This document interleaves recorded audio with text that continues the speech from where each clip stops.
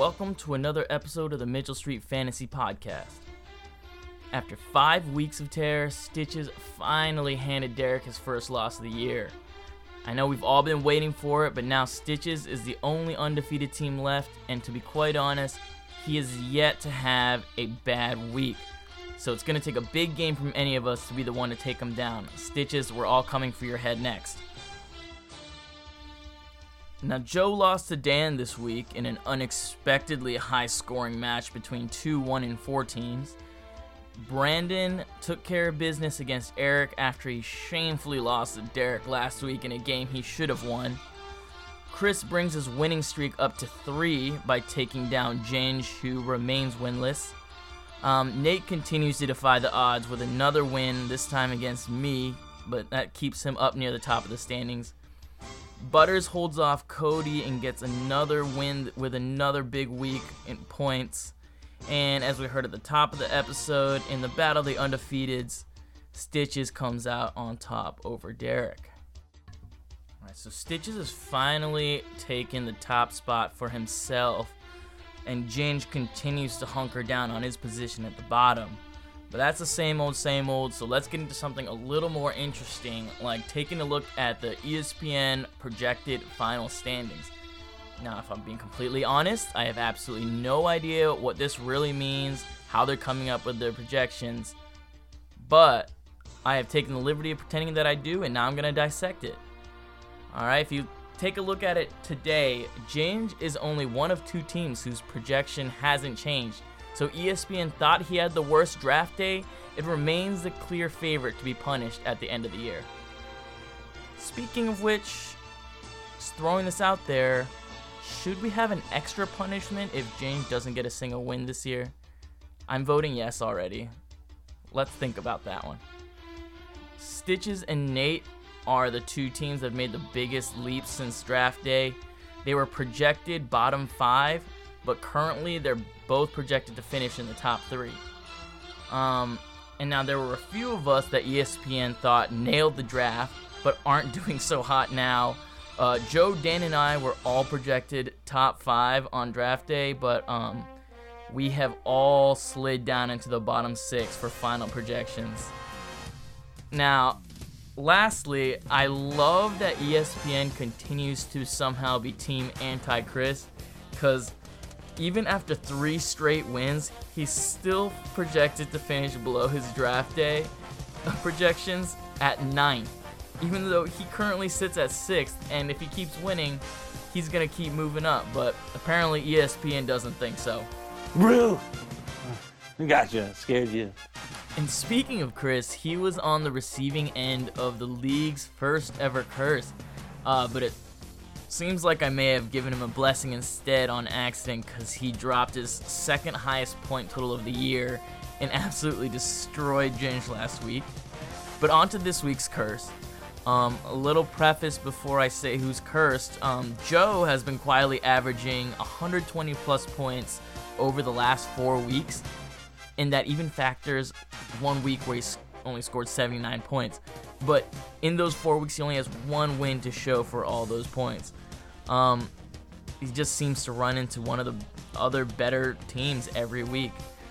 So this week, that's all going to change.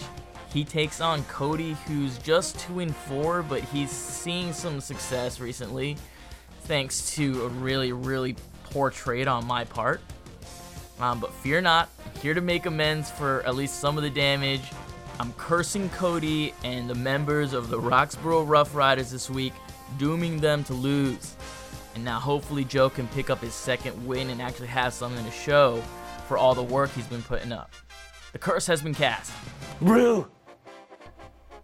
Now this week, our top performing team is a bit of a surprise. Dan is making his first appearance on the list with 151.7 points this week. It's by far the highest point total of the season for him. And an interesting thing that I actually saw this week, Dan has steadily been improving every single week. He has not scored less than his previous week's total, ever. So every week, he's beating his season high. So obviously they can't be sustainable, but something to keep an eye on.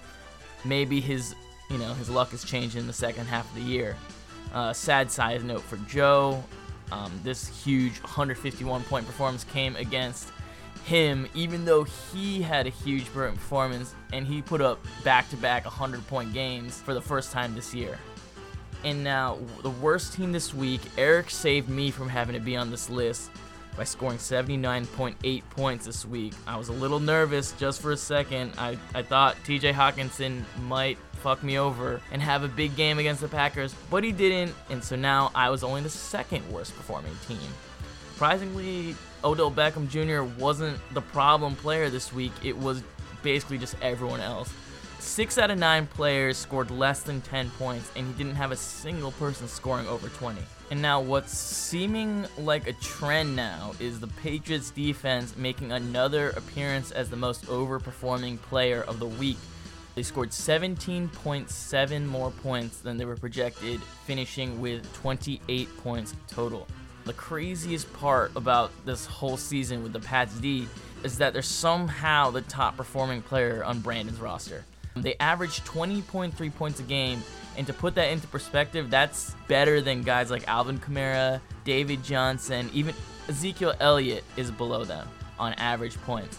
So I'd say that's unheard of in fantasy football for a defense to be doing that. And now for the most underperforming player, Jared Goff has blessed us and this podcast with an appearance. Oh my God, it's just a nasty performance on Sunday. He finished with 1.1 points, playing 4 full quarters of football. Now that's 15.5 points less than he was projected, and he didn't throw any interceptions. He just had 1 fumble, 1.1 points. That's pathetic. What's even more pathetic is that I lost against that. And the reason I lost to that is because I left the most points on my bench this week. It was a combo of Will Dissly's Achilles exploding and then Hunter Henry coming back and being able to play football again suddenly. We also had Jamal Williams, who came back from being decapitated a couple weeks ago and had a great game himself. And so just those 2 guys, I left 52.5 points on my bench, which would have been plenty to beat Nate this week. The bigger story here is that I'm actually apparently cursed myself, because any tight end I pick up is almost definitely going to get hurt. So far, I lost Hunter Henry to a fractured tibia week 1, who I replaced with TJ Hawkinson, and in week 4, he proceeded to be decapitated, and then I picked up Will Dissly right after that, and he no longer has an Achilles tendon. So fingers crossed that Hunter Henry Part 2 doesn't put him back on the IR for good. Now looking ahead to some of next week's matchups, Stitches continues his undefeated campaign against Nate, who has continued to surge every week, even though by his own admission he really has no right to be so high up in the standings. Who knows, maybe he'll finally hand Stitches his first loss. I wouldn't hold my breath. And now Butters and his powerhouse of a team, who have yet to score less than 120 points in any week, are primed to hand Derek his second straight loss this week, which would bump him down significantly in the standings with a bunch of other teams with only 2 losses. Coming up on week 7, we're about halfway through the regular season. I can confirm that fantasy football is the worst thing that happens to me every fall, and is closing in on becoming maybe the worst thing that's ever happened to me ever.